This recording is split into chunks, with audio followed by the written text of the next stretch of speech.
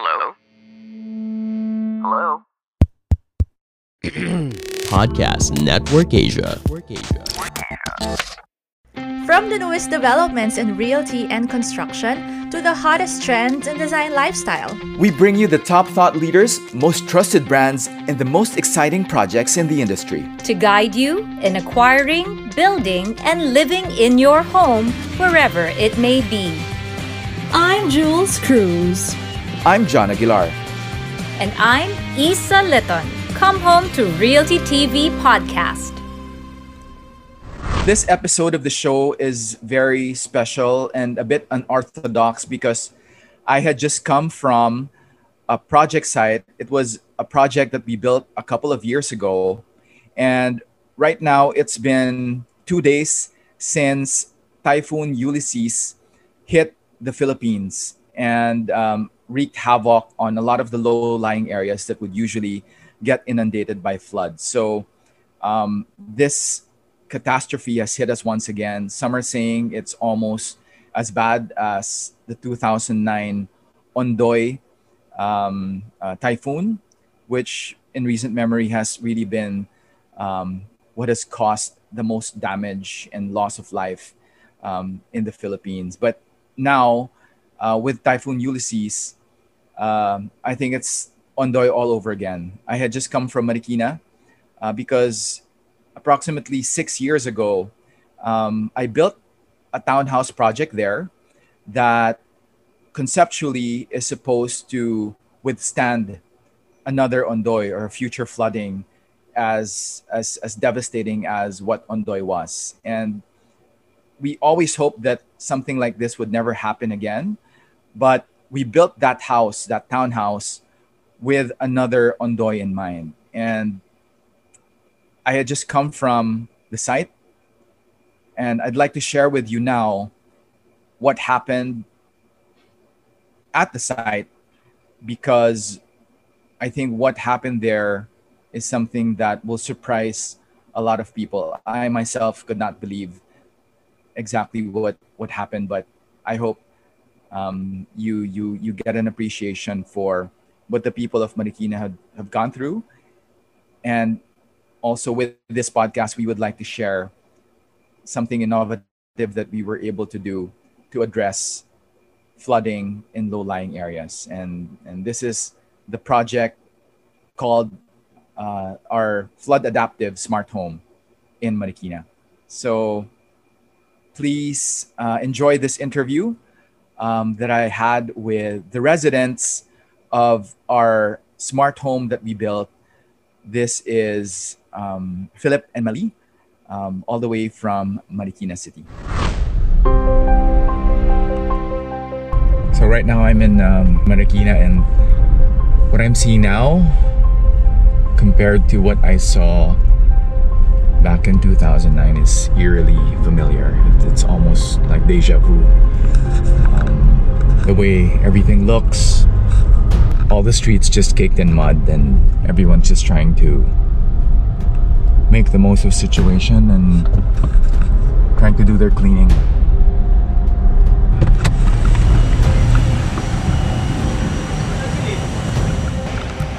Hi! Good morning! Kamusta? Hanggang saan? Dito. Wow! Oh, so yung mga ibang sasakyan, completely submerged ba? Underwater? Yung naabutan talaga? Naabutan talaga. Asan lubog na lubog? Lubog talaga. Grabe. Kayo naman, I mean, safe naman kayo? Sobra. Sobra. pati ang sasakyan, talagang lahat. Okay, dahil na isang palidamin dyan yung iba. May mga nagtatanong din sa akin yung architect namin, tapos dati yung professor ko rin na alam niya rin tong project na to. So tinatanong nila, ano nangyari doon sa Marikina? Nag-work ba yung carport? Nag-work talaga siya. Nag-work talaga. Actually, namin nabilib dito. Sobra. Lahat ng mga nangumusta ng mga kaibigan ko, tinanong yung sasakyan nyo, sinend ko yung video, yung picture. Yun, believe na believe sila. So sabi nila, dapat pala lahat ng taga Marikina may ganyan. Sabi ko, kasi John. It's working as it's supposed to be. Very good. Very nice. Smart na smart talaga. smart home. So I'm back right now, and I had just come from the project site in Marikina. And right now I am going to be joined by none other than the architect of our flood adaptive smart home. He is the chief design ambassador of Buensalido Architects. He is none other than Jason Buensalido. Jason, how are you doing? John, doing well, doing good. Good to see you and good to be here, joining you here in this podcast.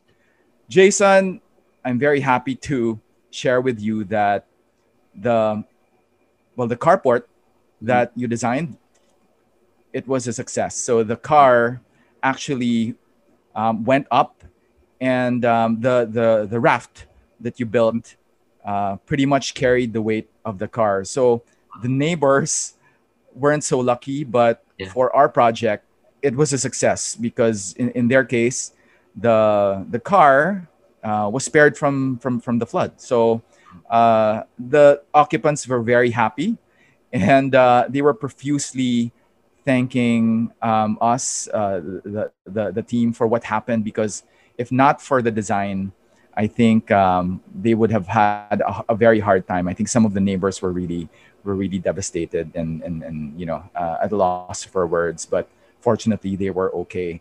Wow. So That's great to know. That's great to know, John. Congratulations, Jason. Great design. Great work with the design. Thank you, but congrats to you too. For being the visionary behind the whole thing and letting us do what we did, right? I'm just happy.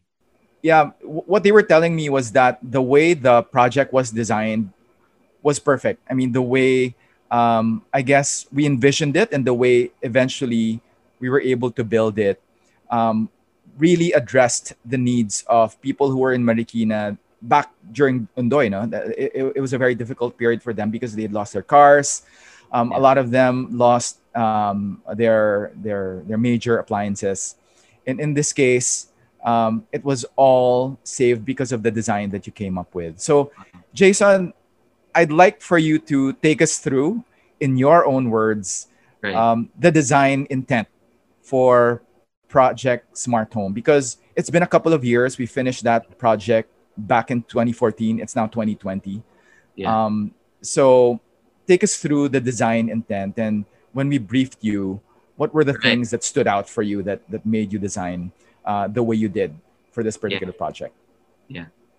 I distinctly remember when you approached me about the project, and in fact, I think you opened up with an apology, saying that, Jason, I'm sorry if I sound crazy, but this is what I want to do. And you kind of introduced to me this idea of climate adaptive or a flood adaptive home. And if I was up for the challenge. And at that time, I distinctly also remember that I really was looking for an opportunity to help people that were affected, not only in Marikina, but I guess all over the Philippines, in the flood-prone areas all over the Philippines, by Ondoy. And around that time, we were also sort of looking for a new meaning for what architecture is and could be, and what are new opportunities for us to be able to use architecture to help more people in a more relevant way, especially in response to the ever-changing climate, right? And so when you approached me, I think what I told you was, John, no need for an apology because I'm in 100%, 100 million% all in. And so that was the easy part, me saying yes. The harder part was actually to get down and dirty and to prepare the design response. But prior to that, of course, the first step was really trying to understand the situation, because in the firm, our core principle really is this belief that architecture is simply a response to context. And the sad reality is that the context that we are dealing with as architects, as developers, as human beings are changing and evolving, not necessarily in a positive kind of manner, but in an ever-growing challenging situation. And one of them is really climate change.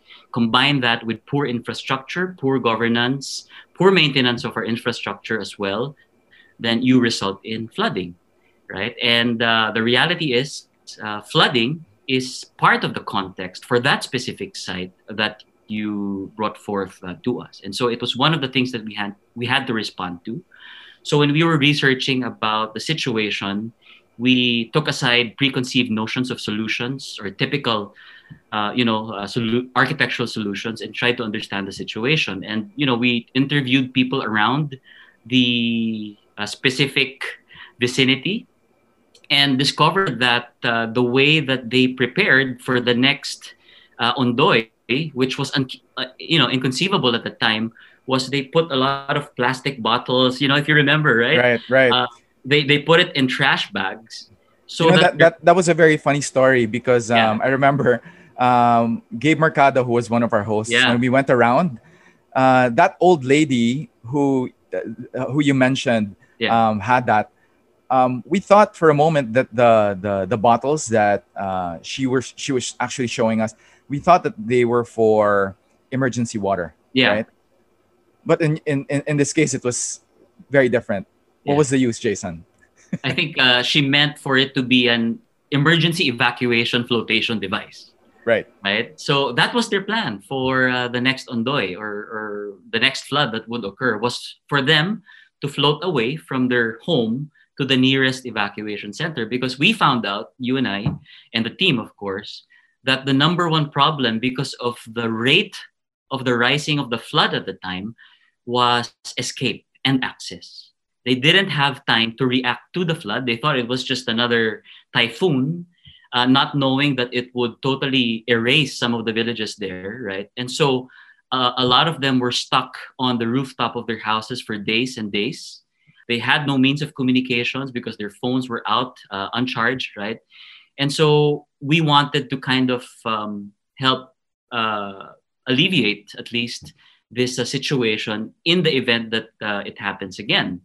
But we wanted to make it clear that this architectural solution would simply be a temporary solution, right?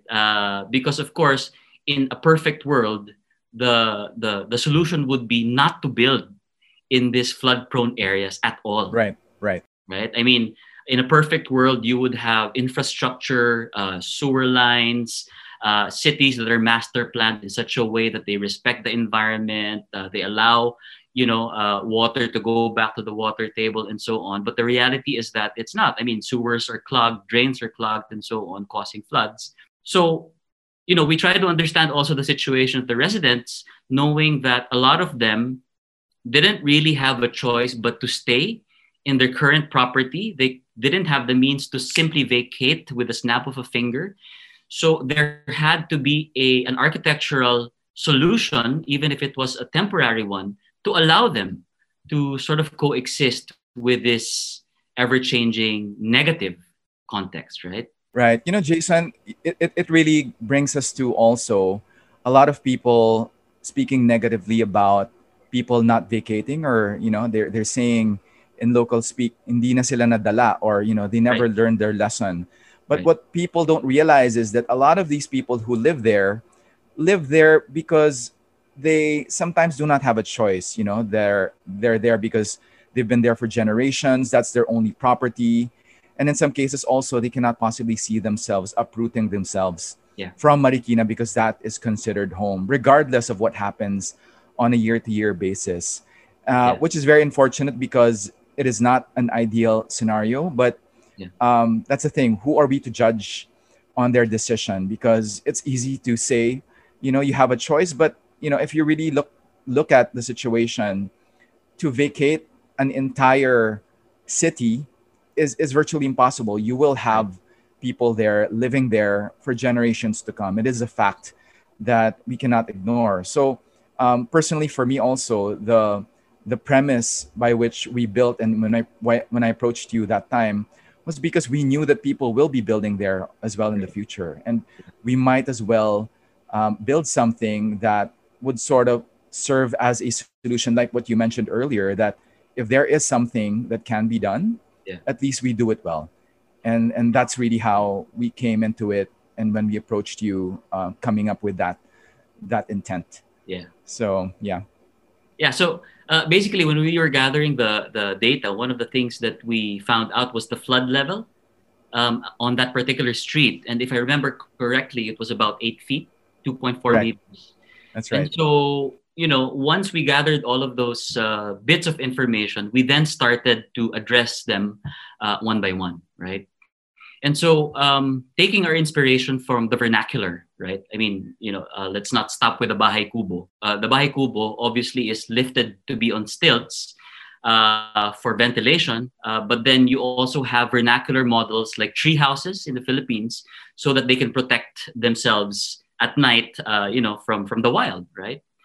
So in this case, we took our cue from that. We lifted the house to be on stilts, but now instead of responding to the wild or just to simply get better ventilation, now it's responding to the flood. So the ground level of our property, we filled it up and elevated it, I think almost 1.5 meters, if I'm not mistaken. And then from there, we didn't even build at that point yet, right? Except for the stair access, what we did is we elevated the entire house so that the main house is now on the 2nd floor and the 3rd floor. And then the next thing that we did is we flipped, right, the public spaces, the living, dining, kitchen, which is typically on the lower floor, with the sleeping areas, which are typically on the upper floor, so that in case a flood that is worse than Ondoy happens again, it's only your mattresses, the clothes that are going to get wet, because the rest of your appliances, your sofa, your TV, your microwave, your ref, and so on, are all on the 3rd floor. And what we did also is we even located the main electrical panel on the 3rd floor. And one of the thinking behind that is that even if the flood levels reaches the 2nd floor bedrooms, the family could still evacuate on a larger space, in this case, an open living, dining, kitchen, so that at least they can be together and congregate, not in a confined sort of space, but in a large space where all of the things that you need during an emergency is basically there. Your kitchen is there, therefore your food is there. We put solar on the house, so at least there's also an opportunity for emergency charging and so on. You're higher up on the 3rd level, so you have a better vantage point as to what's happening in the vicinity. So in the simple kind of reconfiguration and rearrangement of spaces, I think we were able to kind of address the flood. But if you remember, we didn't stop there. We added rafts, or what we called regenerative amphibious floating terraces, in the design of the entire home, that came in 2 forms. The first was actually a balcony raft, right? It was a balcony that can detach so that you can row yourself to the nearest evacuation center, addressing now the problem of escape. And now, if you listen to the news, in the past couple of days, flotation devices or even boats were being requested for in the form of donations, because that's exactly what, let's say, the lifeguards or people would need so that they can save the families who were stuck in their homes, right? So we gave them that, if you remember, and we tried our best to make it as simple as possible. I remember that we were even joking that okay, the first one who buys the home, we will give you a free oar or a saguan, right? And at that time, it was really a funny matter, Right. not knowing that it would be needed again, right? And most of us, well, all of us would actually say, I wish that this home would never be needed. Exactly. You know what?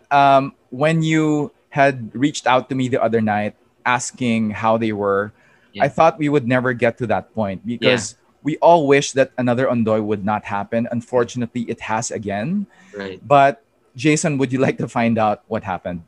Oh yeah, absolutely. Especially with the carport, because Right.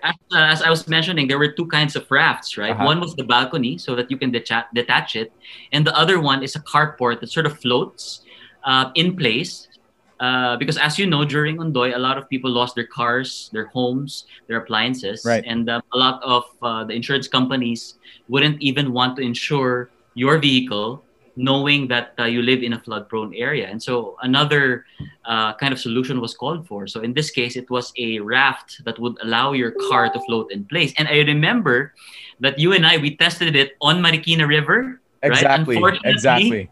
nobody wanted to volunteer his or her car Exactly. at the time. So we had to approximate the weight of a small, vehicle with sandbags and all. And then I think there were 6 of us floating on the river, on the raft itself. That's correct. With Doc Ted Esguerra, he Yeah. will be joining us on the show later. But Jason, you have no idea what happened. Now I will tell you exactly what happened. So I was just there this morning, and well, the occupants, the residents, were very, very surprised that, well, the floatable carport floated. Essentially, their car, which is a sedan, was Right. spared from the flood. Wow. So the great thing about the design is that the very first floor itself is actually already elevated. We built higher. I think, like you Right. said, it was about a meter and a half higher than the street level. Yeah. So that aided their car. But apart from that, when the flood waters came in, Yeah. they were so surprised that the car actually started going up. You I'm would having hardly. goosebumps, John. You have no idea. You have no idea. They were saying that they could hardly feel it, see it, because it was very stable, the way that it was going up. So you can just imagine the flood waters coming in. It would be gradual, Right. but there was no instability whatsoever, according to them, in terms of how it was slowly going up. So you could hardly notice that this thing was actually taking the car Wow. up higher and higher and higher. And But here's the it thing, landed Jason. on the same house. It landed on the same house. It didn't land on another property. So that's the great thing about your design, Jason, is that because you had these guideposts that allowed the carport to stay in place, they were actually very scared that would be the case, where that it would get swept away. But because you had your guideposts there, it was stable and it was just held in place.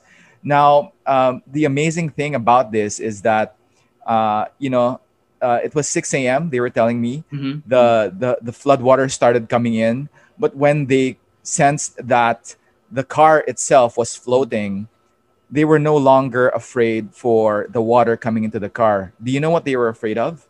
No.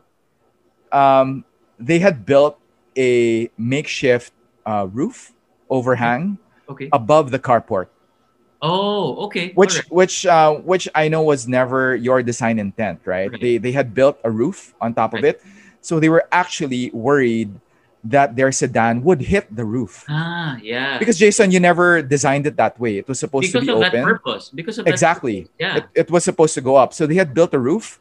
So their fear was, if it had gone up further, then definitely the car would have hit their roof, which Right. which So it they had. didn't. It It didn't. didn't. But they put some cushions there. Okay. So they were saying that it was almost there. I mean, Okay. had the Right. flood Wow. waters gone up a little bit more, then the car would have hit the roof.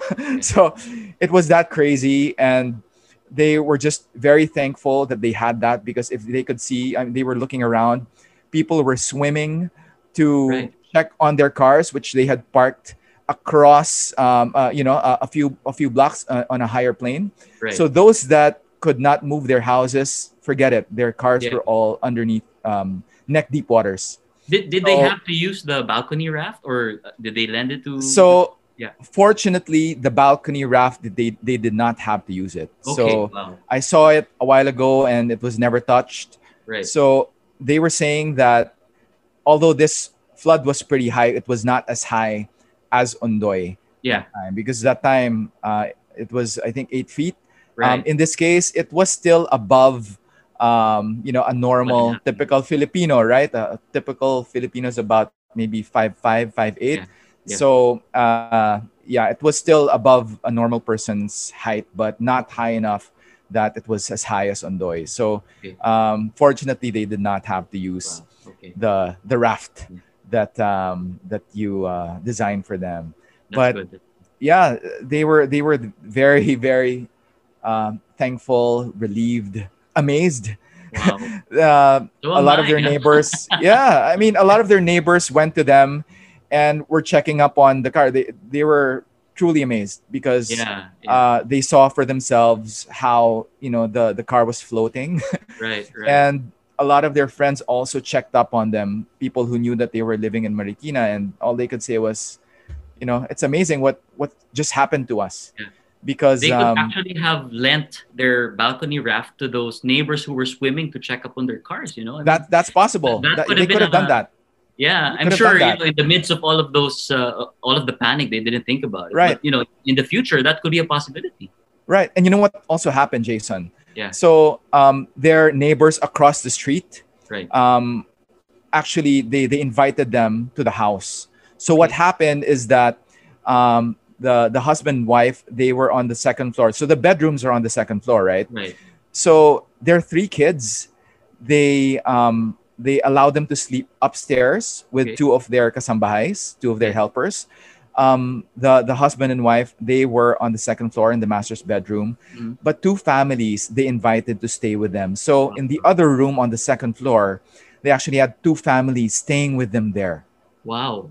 So there were three families in total in that house during the night of that very heavy storm. Wow. And it was a lifesaver for them. And they were just very thankful that they said in these words, not these exact words, but they said, this house, the way it was designed, is perfect for what we just experienced. Because if you come to think of it, none of their major appliances or furniture were damaged because the ground floor is practically empty. Right. They had enough room so that they could invite other people to join them, and their car was safe. And the food, all their major supplies, their air conditioning system, the electrical, it was all on the third floor. So brilliant, Jason! Congratulations. The design fits specifically their dilemma. They were actually thinking at a certain point, like a year or two ago, that should we have really gone this far Mhm. Mhm. to purchase something like this crazy? Right. But they were last night just thinking, buti na lang, or thank God. I think they tried to express in words, but all they could say repeatedly was thank you Wow. for building this and for You know, doing this. Thanks for telling me that story, John. Because truth be told, the first day that you approached me, yes, I'll do it, right? But then half of me was, of course, scared that can we really deliver? I mean, we're talking about something that's very serious that could Right. mean life or death for Right. a lot of families, right? And that story really warms my heart and fills my heart, and I guess gives us the courage to, I guess, continue to look for more ways on how to transform architecture as a platform to help or improve even more lives, right? And what you just said is actually very funny, because we can be so intentional about designing a lot of things, but then at the end of the day, sometimes you don't know what the design is going to transform into. Like, for example, we wanted a house that can allow people to escape. Right. Not even thinking that this same house that we designed can be an evacuation center for your neighbors, for Exactly. the people that they live with in the vicinity. Exactly. So, wow, John, thank you. You can't imagine the goosebumps that I'm having right now. And this project, I think, is something that I would like a lot of people to know about. Yeah. I think every time there's a major storm, I think Yeah. you and I always look to this and kind Yeah. of have something at the back of our minds going. There's something there that, okay, how I wonder how they're doing, and if the house is holding up. I think this year and this storm in particular is proof that an Ondoy, or in this case, this recent catastrophe, is not going to be a once in a generation thing. Yeah. Unfortunately, this will be something that will be part of our, I guess, normal lives. I mean, if you're living in a low-lying area like Marikina, it's going to be part of your life. There's no way to escape it. Yeah. But I think if people learn to be able to work with what they have and be smart about how they design and build, and eventually how they also respond to, a flood such as this, I think we'll be able to save more lives, and allow people to save not just life but property as well. Because I think, and this is a case in point, this resident, they were hardly affected. They were scared, but they came out of it just really thankful that they were all safe, and in the process also helping other people. So I think, Jason, if we could spread this to more people. Yeah. You don't actually have to have, I think, a floatable carport to learn from this experience. I think a lot of what you shared through the design of this, people can adapt in their own home designs, right? It's not like you need something as, I guess, experimental as a floatable carport, because a lot of the things that you put into the design of this house, people can actually learn from. Yeah. Because I remember when you briefed me about the project, Jason. I want to call it Project Smart Home, but as you know, there are different definitions of smart, right? On one hand, you have the high tech smart, automatic lighting, smart home, voice activated equipment, and so on. But on the other hand, there's just smartly designed homes in the sense that basic logic. So in this case, majority of the design components were low-tech solutions, simple rearrangement of spaces, using a technology that didn't allow water to infiltrate the walls in the event of flooding. I mean, the flotation devices were just bonuses that you indulged in experimenting with us as well. So that was a bonus. And we were not able to install in all of the houses, right? But because of the budget constraints as well. And so exactly what you said, that a lot of the features of Project Smart Home, or this climate adaptive or flood adaptive smart home, can be replicated, right? In majority of people's homes. Yes. Jason, going back to when we were building this, I remember the first time that you came up with the design and we tried to do the costing. Yeah. I think the initial design was very prohibitive because the initial concept, I think, would have us use those drums, right? Those blue drums. Yeah. Right? So that was the original design. But then again, when we were doing the pencil pushing, the total cost just to be able to build and accommodate that, I think, went to over $1 million just for the carport. Yes. So luckily enough, we were able to find other suppliers for what we used for this particular project, which are the flotation devices that you would usually see in those docking areas in beaches or marinas. Yeah. And because we had used a smaller profile for the flotation device, we were able to significantly lower the cost. I'm still not too happy with how it was prohibitive in terms of cost because it was a one-off, right? We don't have the economies of scale. We were experimenting. To be honest, I think when we spent, we were able to spend more or less around 500,000 pesos in terms of cost for the floatable carport. Yeah. So that's with the flotation device and the steel framing. But I feel, Jason, that I think if developers, if people who are looking to build something similar can do this, with economies of scale in mind, I think we could really make this a solution that can be affordable and that can be feasible for a lot of subdivisions that are in low-lying areas. I think this is a starting point. And I think in the future, whether it's you or other people, they can be more creative as well in how they can try to imagine themselves as well adapting to a flood. I think this is one, although very crazy but effective example of ingenuity, a little bit of creative,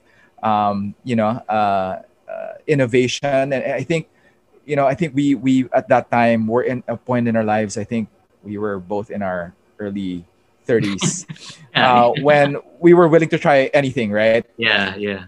But of course, in the context of it saving people and allowing them to I guess have a fighting chance when it comes to a flood or a calamity like this. You made a very important point, John. I remember when we were discussing also before, we were saying that, we didn't want to basically provide a solution that they would have to come to us for them to be able to build, right? Right. We wanted to come up with an idea that could at least be a starting point, right? That could at least inspire other people, or at least that could allow people to think that, hey, yeah, that could be possible. What if we do this? What if we make it better, right? And I guess what happened was that ever since we built it, there was no need for the said flotation devices that we put in place. But now that the need arose, no pun intended, right? Hopefully, really, developers who have the financial capacity to build homes like this at a large scale will think about it as well, so that lives will be saved, lives will be improved, as you said. Jason, I think this experience has taught us that, as a developer and you as a designer, as an architect, we really can make a difference. And I think that if you are creative and if you think of things beyond, because, to be honest, for us to gamble on something like this as a pocket developer was no joke, because I knew for a fact that building something like this would incur cost, right? I knew that it would not automatically translate to profit, right? I knew that it was a risky proposition, and I knew at some point it was maybe not the best thing to do if all I wanted to do was just to earn from a project, right? Yeah. But I think the bigger picture here is that doing something like this and what it does for Marikina, for example, I think that you cannot pay for in terms of any monetary, I guess, incentive or amount. Because I think what this does for the community is that despite what happened, it gives them, I guess, an opportunity to think and imagine what can be done in the future.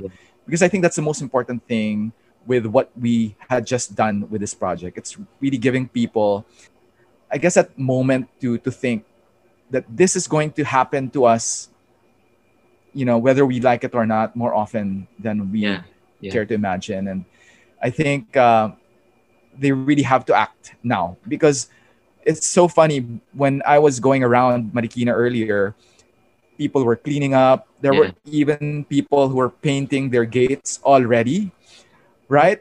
So, life will go on, and it always will. Yeah. But it can go on in a better way. And I think you can bounce back from something like this better if you're more prepared. Yeah. So I think, Jason, I think it's great that you came up with this design, because and I do hope that a lot more people come by the project and try to check and see. And also in the show notes, we'll also share, with your permission, the design. And hopefully that more people, architects, designers, developers, even people who are building their own homes, learn from the design principles that we've shared here in the project. I'm just really so thankful, John, that you approached us in particular, because we also were trying to look for more meaningful projects at that time, specifically when you approached us, until now. But of course, the reality is majority of developers, their number one goal and objective is always profit, and then everything else is secondary. But when you approached us, profit and the commercial viability of the project was secondary to you. The first was really how to come up with a way to help people in these flood-prone areas. And when you said that, we told ourselves that, hey, this opportunity will not come by very often. In fact, it never had ever since you chose to work with us. And so when you said that, hey, this is our kind of target market, this is our working budget.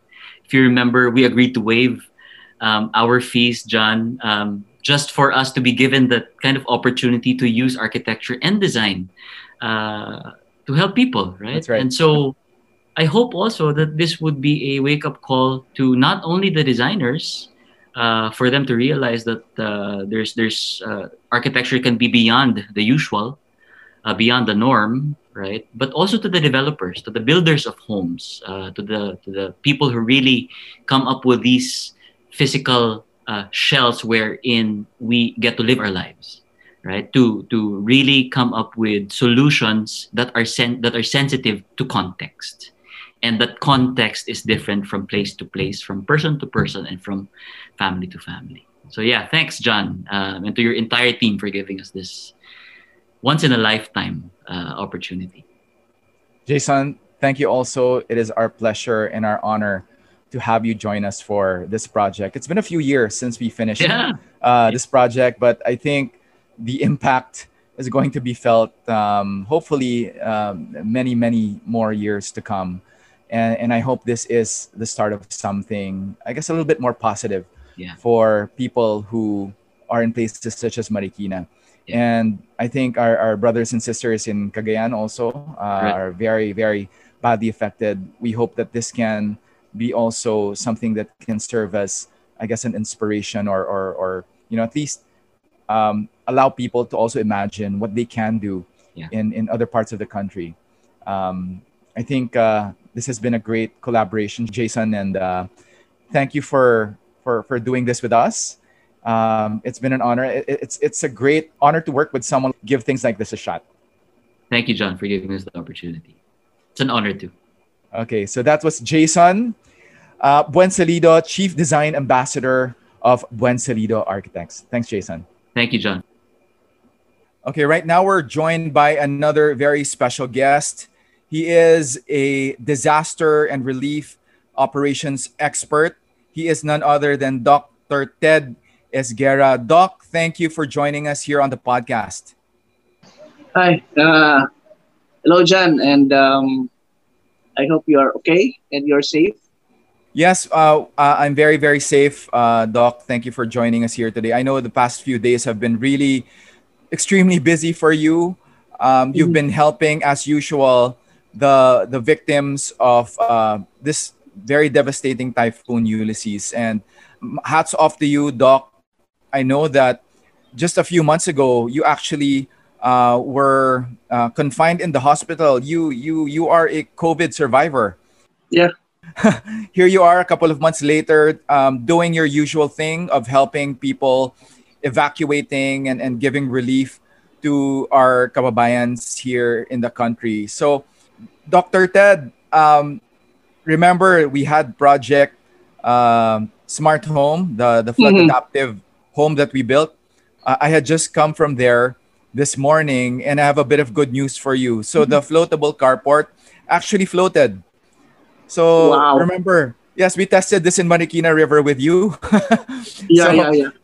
So you helped us test this, and it actually floated, Doc. Yesterday, they told us that their car was actually saved by the floatable carport. Well, first of all, thank you for being part of this project and for helping us test it when we tested it with you in Marikina River. John, I was being asked, I think, by one program on how we can resolve the issue. Because, you cannot separate the man from the land. Right. Even if it's like, you're alongside Marikina River, and it's not going to end up like magic. It's like the story of the people in Indonesia after the great tsunami. After 6 months, you can find them near the place where their families have perished. And same with Yolanda. Now, let's just use technology before. what they did was stealth houses. And with a smart home, smart house, and it's some sort of way we can align. It's a Darwinistic principle that we're gonna combat the effects of this hydrometeorological hazard, but you have to align with it. Now, if we cannot remove you from the area where it floods frequently, then we have to readjust our abode, our behavior, and our lifestyle. So gusto ko yung house na yan, kasi we have to make it that way because whether we like it or not, we have to go back so fast. Kasi katulad ngayon, I've been requested by some few friends from Marikina, even from our good friend there, si Dave David, the one who has the DRR. We are cleaning it up right now, requesting volunteer firefighters to bring their fire trucks there and clean households. Now, if you have those smart homes wherein the place, the base part is just simply, it's just empty, just to prepare for something else, and it can be adjusted into something. But if there's flooding, there's not much maintenance there, which will really cost us a lot. For number one, number two, in the issue of resilience, it is how you bounce back so fast, para we can go back to our normal lives. Now you end up cleaning and fixing your house because it's not as smart as it should be. I think it is that's not very productive when it comes to we call the resilience campaign. No? Sabi nga ni Darwin, no? Hindi natin pwedeng banggain kung ano man yan, but we can just go with it. The thought, because it's there. Pagbaba, typhoons are there, and we will be visited from time to time. Particularly, Philippines is one of the vulnerable countries when we talk about rising seawater and the frequency of typhoons and heavy rains. And of course, the great rivers like Marikina, and then because of progress that we put lots of, residences and industrial zones, and there comes the urban flood, wala tayong magawa. The new stealth houses being practiced in Vietnam and in this location is the same way the concept of the smart home. So it's we are aligning it that way, no? For us to be robust and to be resilient, yan ang isang maneuver dyan. Doc, we really appreciate having you on board when we tested the smart home, particularly the floatable carport, when we tested it with you, of all places, in the Marikina River. So thanks to your expertise, we went out there and tested the floatable carport, the raft, when we put it out there and simulated the weight of an SUV with our own body weight. I think there were around 6 of us there, plus sandbags that simulated the weight of an SUV. And we did a couple of movements on board to test the stability. And I think we got your thumbs up back then, and we felt that it was going to be safe. But there's nothing like really a real life application that puts whatever it is that you do to the test. And yesterday was the test that carport has been waiting for, which, knock on wood, is not something that we wish would have happened, but it did. And it stood up. It stood up to the flood. And I'd like to get a sense of what that means to someone like you, who is constantly faced with trying to rescue people time and again, trying to save lives, property as well. What does something like this mean to you in the context of looking at, let's say, rescue efforts? Because apart from the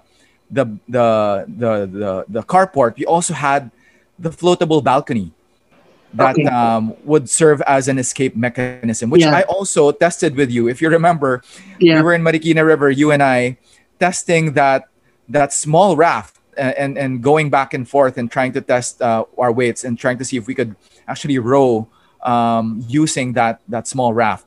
So take us through, Doc, what you remember from that moment, because fortunately they did not need to use that.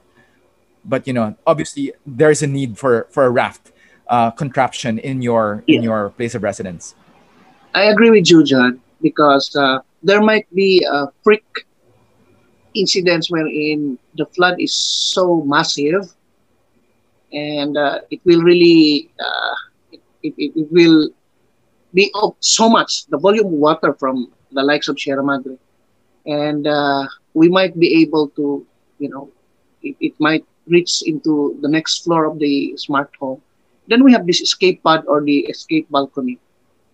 This is better than waiting for your chance on the rooftop. And what if there's really none? Like what's happening right now in Cagayan. So the escape balcony can help us out. And it's not only like escape balcony. I just would like to remind everyone, the smart home has also amenities like you have to have like the life ring and the vest, that because that's mandatory. So it's like a package of everything.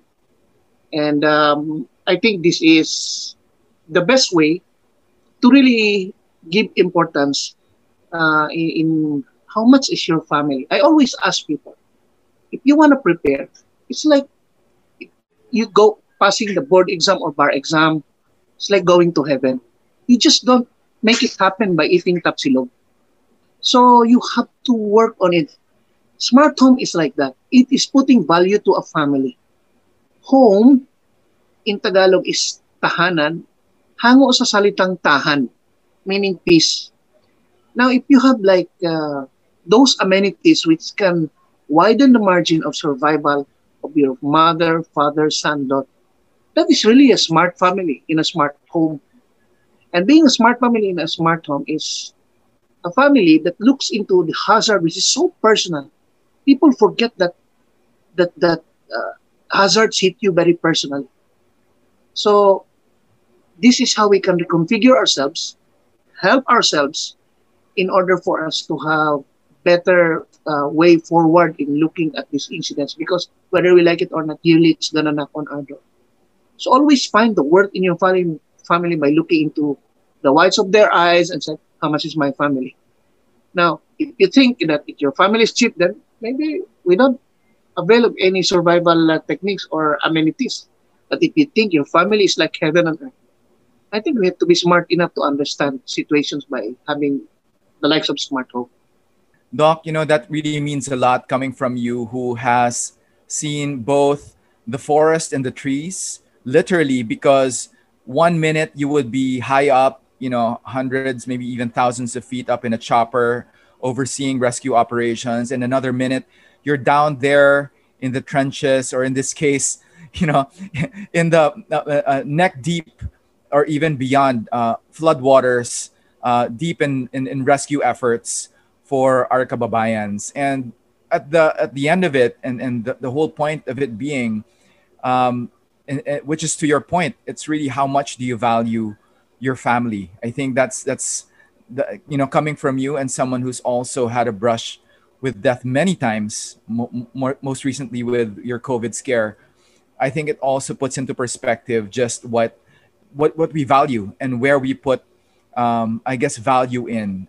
You have to invest in preparing for events such as this. We can no longer take something like this for granted. It will be happening every so often. Before, we thought Ondoy was a once in a lifetime or once in a generation event.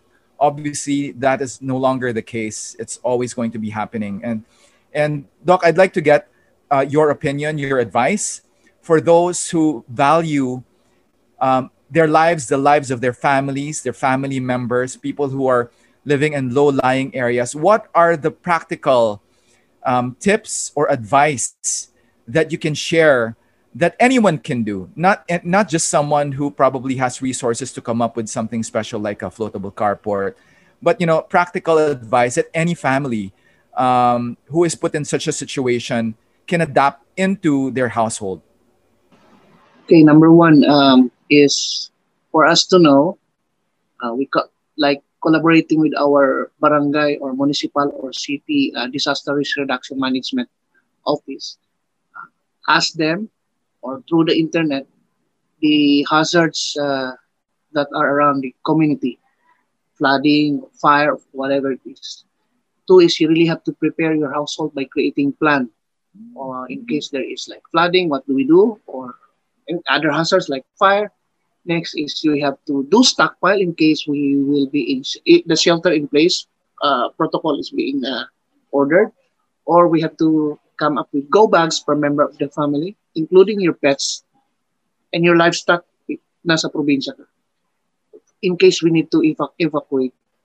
And last but not least is we have to practice it from time to time so that collectively the community will be more into it, will be more engaged. And then we have to note that in case we are being hit by the typhoon and we're inside the house, then we have to do maneuvers like, since we don't have storm shutters yet, I hope Smart Home will create storm shutters. These are like metal jalousie in Pacific countries that you can close them to for you not to have the strong waves hitting your glass panels there. And any electronics or electrical items from the first floor, if it's flooded, then you have to move it back, and you have to shut down breakers, and you have to reserve your batteries in case you need a flashlight, and in case there are no lights, you use the candle. It should be, you have to use it safely, that you just don't leave the candle when everyone is sleeping, because we might survive drowning, but there might be fire. And of course, after the ordeal or after the typhoon, in case we evacuated, then we must not just go inside the house if it's full of debris, as there might be like animals or any like sharp items there that can really injure us. And you can take pictures for insurance purposes, and just don't be sure that electricity is not around, because there might be down lines or whatever. And another thing is we have to take care of our health as we recover and clean our household. And I would like to challenge the community, because the government might not into this, to really understand how we can adjust things, is for us to get talents inside the government and amongst the private sector. So for us to reformat our community and reconfigure our families. This campaign or the advocacy or this project of the Smart Home is one slice of the pie, so that collectively we can create a very sustainable, productive community, despite the issue that our country is along the accident and disaster corridor. So it's not only being reactive that we can define ourselves as sturdy Filipinos, but we have to understand risk reduction. If we can prevent ugly things from happening or destroying our houses, that's the wisest thing that we can do.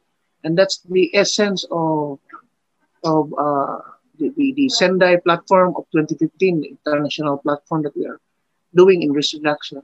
And I think being a doctor, prevention is better than cure.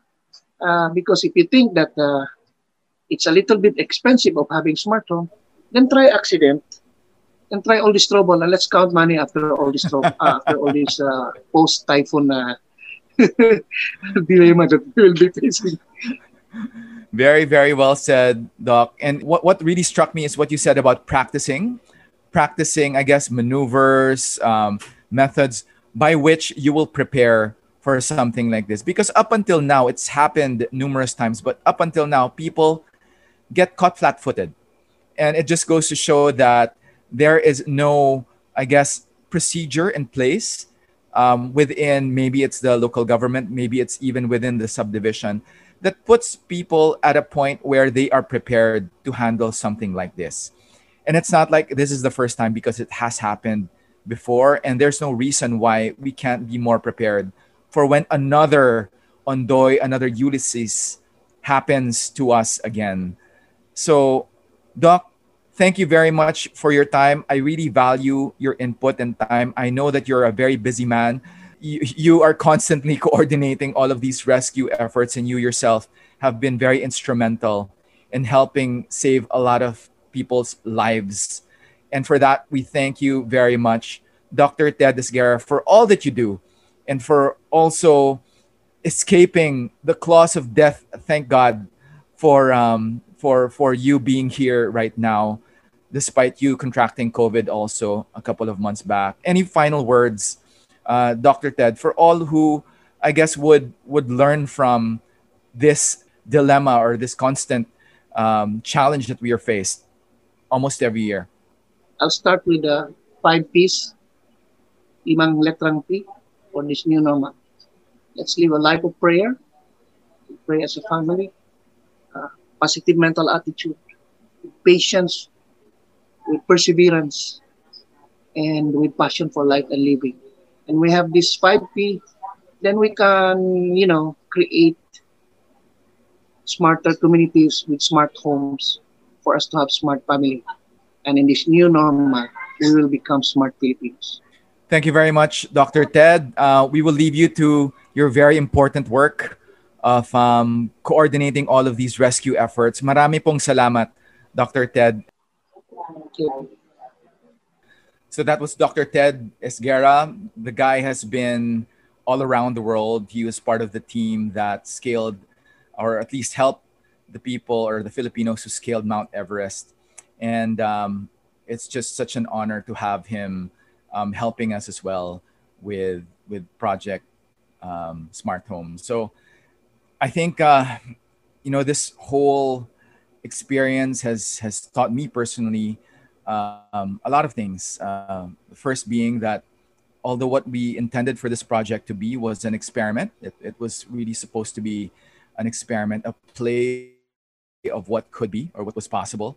But in the end, I think this was a very helpful proof of concept for us and also for, I guess, the residents of Marikina.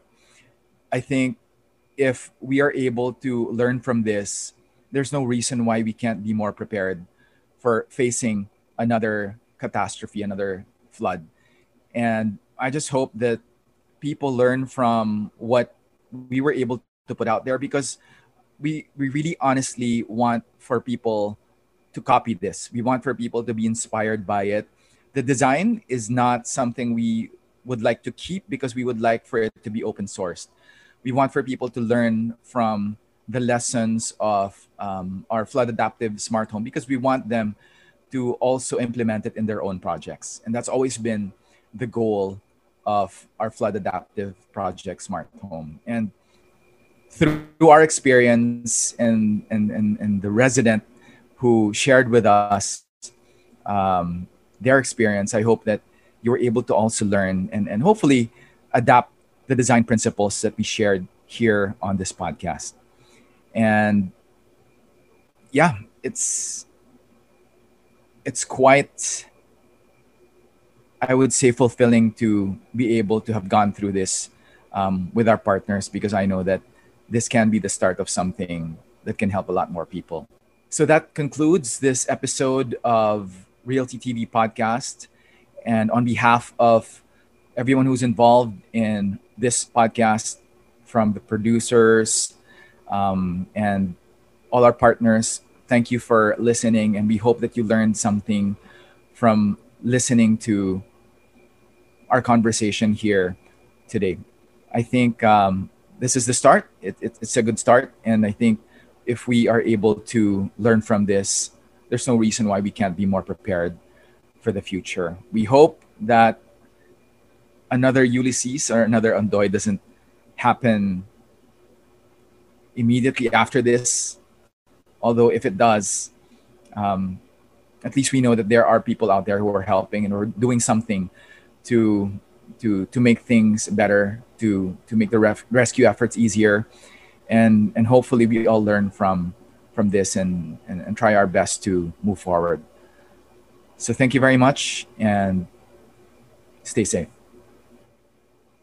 The views and opinions expressed by the podcast creators, hosts, and guests do not necessarily reflect the official policy and position of Podcast Network Asia. Any content provided by the people on the podcast are of their own opinion and are not intended to malign any religion, ethnic group, club, organization, company, individual, or anyone or anything.